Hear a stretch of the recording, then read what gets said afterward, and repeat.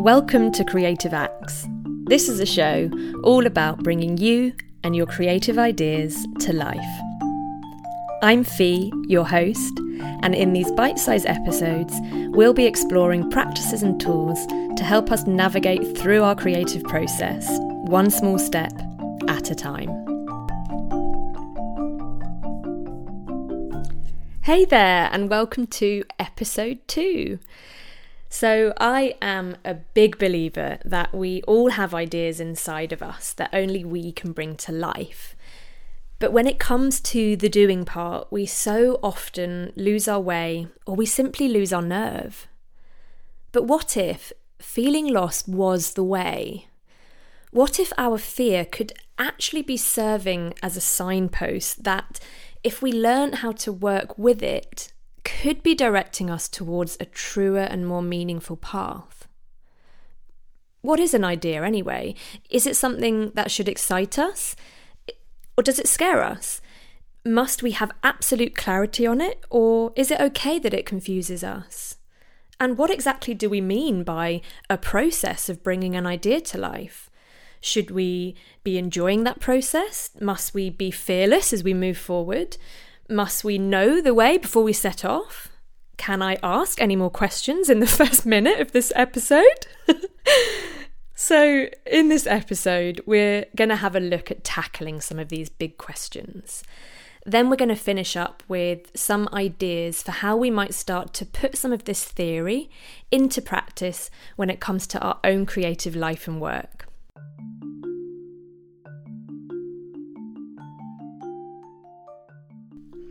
So let's start with a story. Now, the story is mine and the details of the story are mine also. But I hope that at the heart of this story, there is something in it that we can all relate to. So before doing what I do now, I spent the first decade of my career working in theatre. Now, I worked for an amazing company called Frantic Assembly. They have such a unique way of working. They really do take an idea from scratch, from just that seed of an idea. You know, there's no plot, no script, no set design, no characters yet. Just the essence of an idea. And they take that through their own unique process of devising and collaborating to, at the end of it, have a full-scale production. And my role there was, I was their general manager, so I worked in the office team, and I was responsible for ultimately taking care of making sure that from the inside of the company, we were running a really tight ship in order that the show got on the road, basically. So that was anything from managing and supporting the people to the finances to the marketing to the nuts and bolts, all of those different component parts that fitted around the work itself. And it was a huge chapter of my career, a huge chapter of my life, really. And, you know, like all jobs, it had its ups and downs, but for the most part, it was a job that I adored. I loved the work that we did. I loved the way that we made work. I loved the people that we worked with. It was therefore really confusing to me that throughout that whole 10-year period, there was something inside of me that didn't feel quite right, that I didn't feel like it was quite my true place to be, that it wasn't, I can't really describe it other than it was a strong sensation inside, like a knowing that there was something else that I was meant to be doing, something different, something more. I don't know what it was, but it was so strong, that feeling inside of me. And so I did what anyone would normally do. I looked to see what was out there. I would look on different jobs websites and find nothing there that looked any good. And I tried a few different careers out. Two ideas that I tried out. One of them was I thought to myself, maybe teaching could be a good one for me, and so went and shadowed at a few schools and basically just realised that I wasn't going to be able to be Whoopi Goldberg in Sister Act 2. So that was that idea done. And then I thought, second idea, how about I'd love to be a speech language therapist. I think we can all see where this one's come from. The Geoffrey Rush character in The King's Speech. And so I explored that. I went to some open days. I spoke to people who were doing that as jobs and quickly realised that I was going to have to go back and study science. I was a student of humanities, and so the thought of it being all sciencey was just not the one for me. I wanted the King's Speech, that beautiful distress wallpaper, and I wanted to be working with people in creative ways. So that was that. Not going to be Whoopi Goldberg and not going to be Geoffrey Rush. So, I can laugh at these experiments and these attempts now, but at the time it wasn't funny. It was I just felt really sad that I couldn't find the thing that I was going to have, the thing that would be my thing. And I just saw all these things that I tried as failed attempts. I would look and I couldn't find anything. I would try things and it wasn't right. And after a while, I gave up. I just thought to myself, well, there is nothing out there. This is just a stupid idea that you've had in your head that there's something out there for you. And you need to stop with this idea now, because you've tried it and there isn't, and you have a perfectly great job that you love, and just stop feeling like this. And so what I did there was I basically said no to the idea, and I pushed it down, or I tried to push it down. But as we know, if there's something that's for you, if the idea has truth in it, has something in it, has some fire in it, it's not going anywhere. And the more I pushed it down, really just the more pain I was causing myself. And after a while, I just became really quite sad, and I would maybe describe it as I was a dampened version of myself. I was low on energy. I was tired. I'd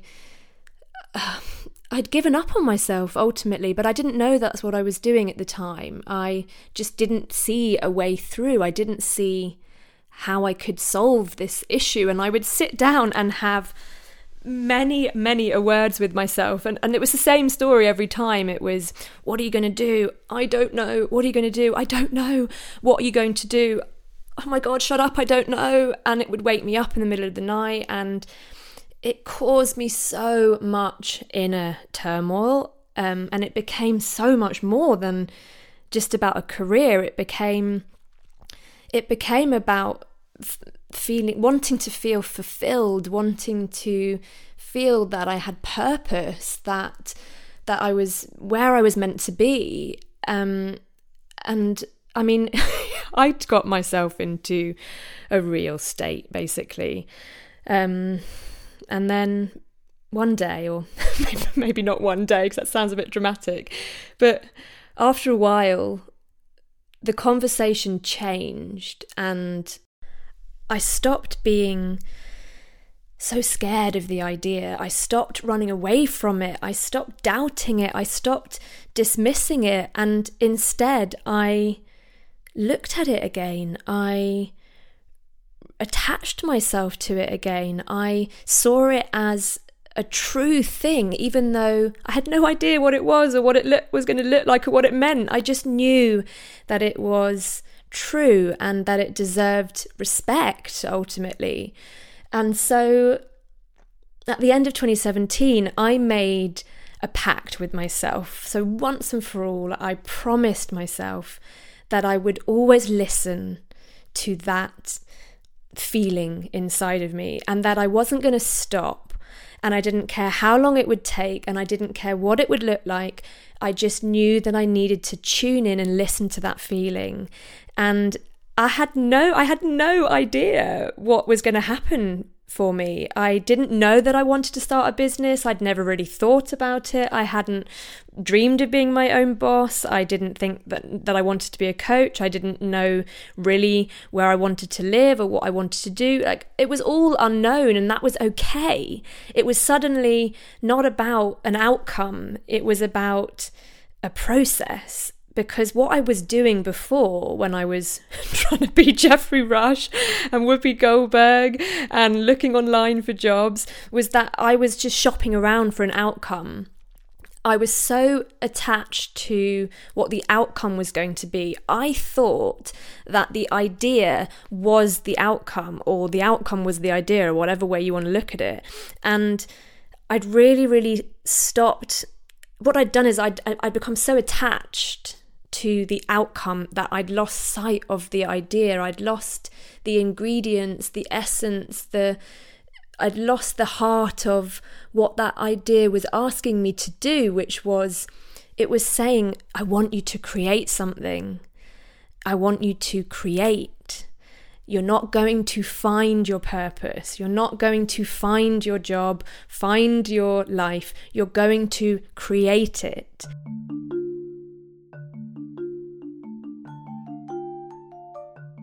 That promise, that is ultimately a permission slip. It's a permission slip to engage in life, to create your life, to put yourself at the center of your life, be that an idea you have for a piece of work, be that a life change, be that a career change. It doesn't matter what it is. It doesn't care what the outcome is. It's the call to create, ultimately. And, you know, we can easily see with perspective now and with time that I was on the right track with some of my tested outcomes. You know, if we look at what's inside of them, there's a love of people, there's specifically helping people, environments that are supporting learning and growth, the arts, creativity, self-expression. All those ingredients they were in those proposed outcome careers that I was trying to find. But it was constricting the process by trying to jump to the outcome. I was trying to shortcut the process. I just was trying to skip to the end, basically, and the reason I was trying to do that was because I was so scared. And, you know, the irony is not been lost on me that for those 10 years while I was supporting theatre makers to create something from nothing, I was struggling to support myself in the creation of my own life, because I hadn't yet made the connection between a creative idea or a project and a creative life. Or more, I hadn't given myself the permission to be the artist of my own life.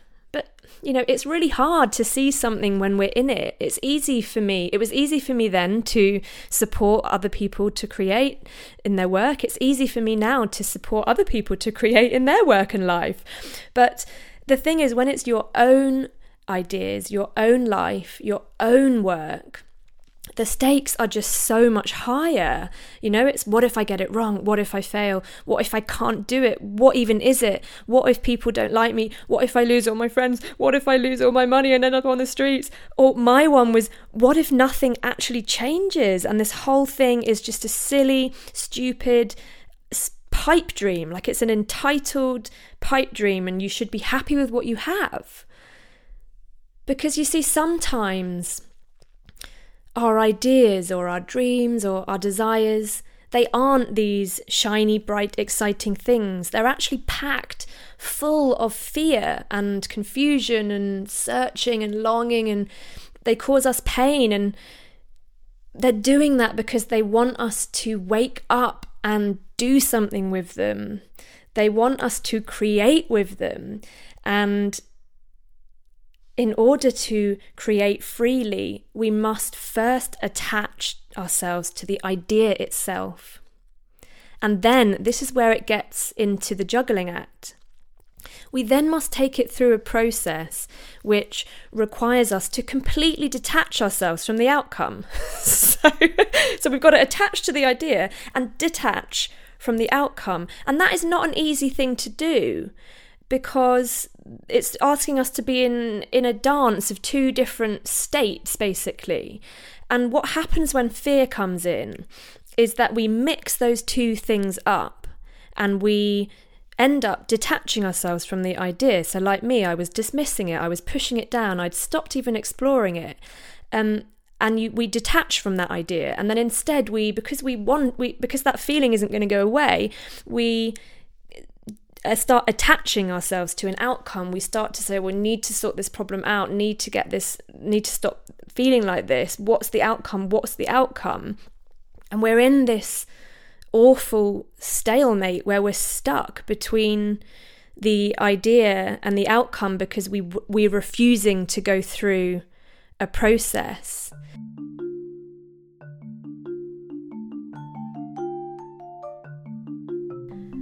So I had my pact, my promise that I'd made to myself, and I'd really attached myself to the idea again, and I'd come at that idea again from a place of respect, of love, really. And I had said to myself, I believe in this now. You and me, we're going to do this. So I've got that. And then I did take some things with me from my 10 years working in theatre, which were two things, really. I knew that in order to bring an idea to life, it was going to take a team of people. Like, it takes so much energy and emotion and practicality in order to bring something to life. And so I knew that I was going to need people to help me.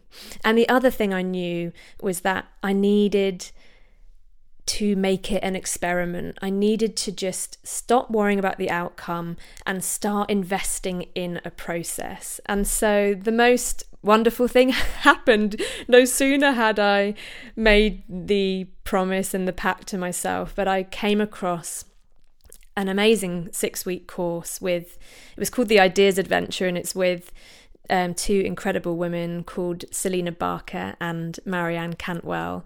And that program was basically an opportunity to experiment and play with ideas and to see what comes out of them. And from that, I had the initial seed of maybe coaching. And it was just such an early seed from those 6 weeks. And ever since then, I have been continuing to iterate the process. And what that process is experimentation. It's playing. It's practicing. It's saying, here's a tiny little idea. Let's give it a go. Stop. Let's look back. What happened? What did you like? What went well? What didn't go well? And repeat. And repeat and repeat. You keep doing that, and that is what the process is. The process is not 1, 2, 3, 4, 5, 6, 7, 8, 9, 10. I wish it was. The process is it's a mess, basically.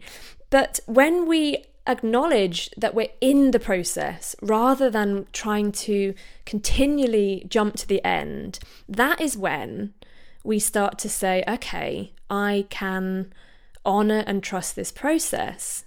And then the door can open to us maybe enjoying the process as well, because when we're in the process, when we're in the present moment, and we're not trying to jump to the end and we're not trying to look back in the past, we know that when we're in the present, it's much easier for us to engage and enjoy. Whereas if we try to say to ourselves, I must enjoy this process, I must get to the end, it must look like this, and we start strangling the idea, we're not going to enjoy it. Of course we're not going to enjoy it, because the stakes are too high, because there is so much at risk.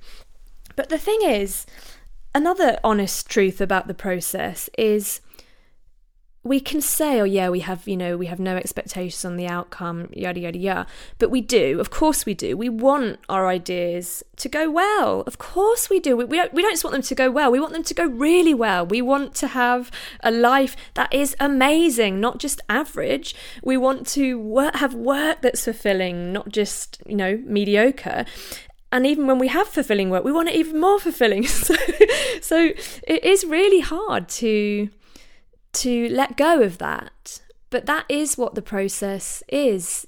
It's a continual letting go, a continual, you want to call it surrender. People have different words for it. And that is so hard to do. And it is such a hard pill to swallow that we don't get to control how things pan out. We know this. We know this is true in life. We know that there is so little that we can control, but we know that we can't help trying to control it all. So it's one of those facts of life. Life is not fair. We don't get to control the outcome. All we really can do is make a promise to ourselves, to give ourselves permission to live the life, do the work, create the ideas that we feel called within us to do, even if they scare us, even if we don't know what they are. If we have that calling or knowing or niggling feeling, whatever it is, if we have that inside of us, we have to make a promise to listen to it, to trust it, and to play with it ultimately. And then we have to connect with it. So we can't go half in, half out. We have to be all in when it comes to creating. And so we do that by connecting to the inside of it. So we go, let's attach ourselves to this idea. Let's really love it. Let's find the essence of it, the feeling of it, the quality of it, all that intangible stuff, the imaginative stuff, the inspiration, the inklings of the idea. Attach ourselves there. And then, as we know, the hardest part, all we can do then, once we've built that fire, we've given ourselves permission, we've built a fire around the inside of it, is enter into the never-ending experiment with it. And that experiment is going to continually ask us to detach from the outcome and just experiment, just play, just see what happens, just give it your best shot. And so what we are really looking to ask ourselves when we're in creating anything, be that a piece of work or a life or one idea, whatever it is, what we're really, really wanting to do is to keep asking ourselves, where am I attaching? Am I too attached to my outcomes? How can I actually redivert that attachment back into the essence of the idea, back into the truth of it? Because it's really hard to let go. I don't know how to do it. Like when people say, let go, just let go of it, it's really, really hard. And so rather than completely letting go, let's redirect it. Let's go, oh, I can see it's gone too far over into the outcome. That's what's stalling me. That's what's making me scared. And we use our fear in that way of, oh, hang on, I'm feeling really fearful. I'm feeling really doubtful. Oh, that's a sign that I'm not in process. That's a sign that I'm in end result, that I'm trying to skip to the end, that I'm not engaging. And so we can then redirect it, try to coax it back towards the inside by asking ourselves those questions. What do I really care about? What's on the inside of all of this? How can I free myself up to experiment a little bit more with this? How can I lighten the load a little? And where's my team that are going to help me carry the load, that are going to cheer for me, support me, help me when I go take a wrong turning, remind me why I care, calm me down when I'm fearful. And, get creative. What does team mean to you? Like, for me, it's an army. It's every neighbour, it's everyone I meet, it's anyone. It's a huge team for me. But for you, it might just look like one other person, a close friend, or someone that's doing something similar to you, a peer, a group online. Anything, you decide. It's up to you to decide what your team's going to look like. And lastly, we're all on our own separate journeys. The details and the experiments of your path are going to look so different from the next person's. We don't get to decide who we keep up with or who keeps up with us. We don't get to decide on the lessons that these experiments are going to teach us. So all we can really do is stay true to our own path, to really commit to taking part in it, whilst helping each other out along their paths too. Thanks so much for listening and for being here with me. Now, I truly believe that we do things better when we do things together. So if you enjoyed this episode, why not share it with a friend so you can both start taking action together?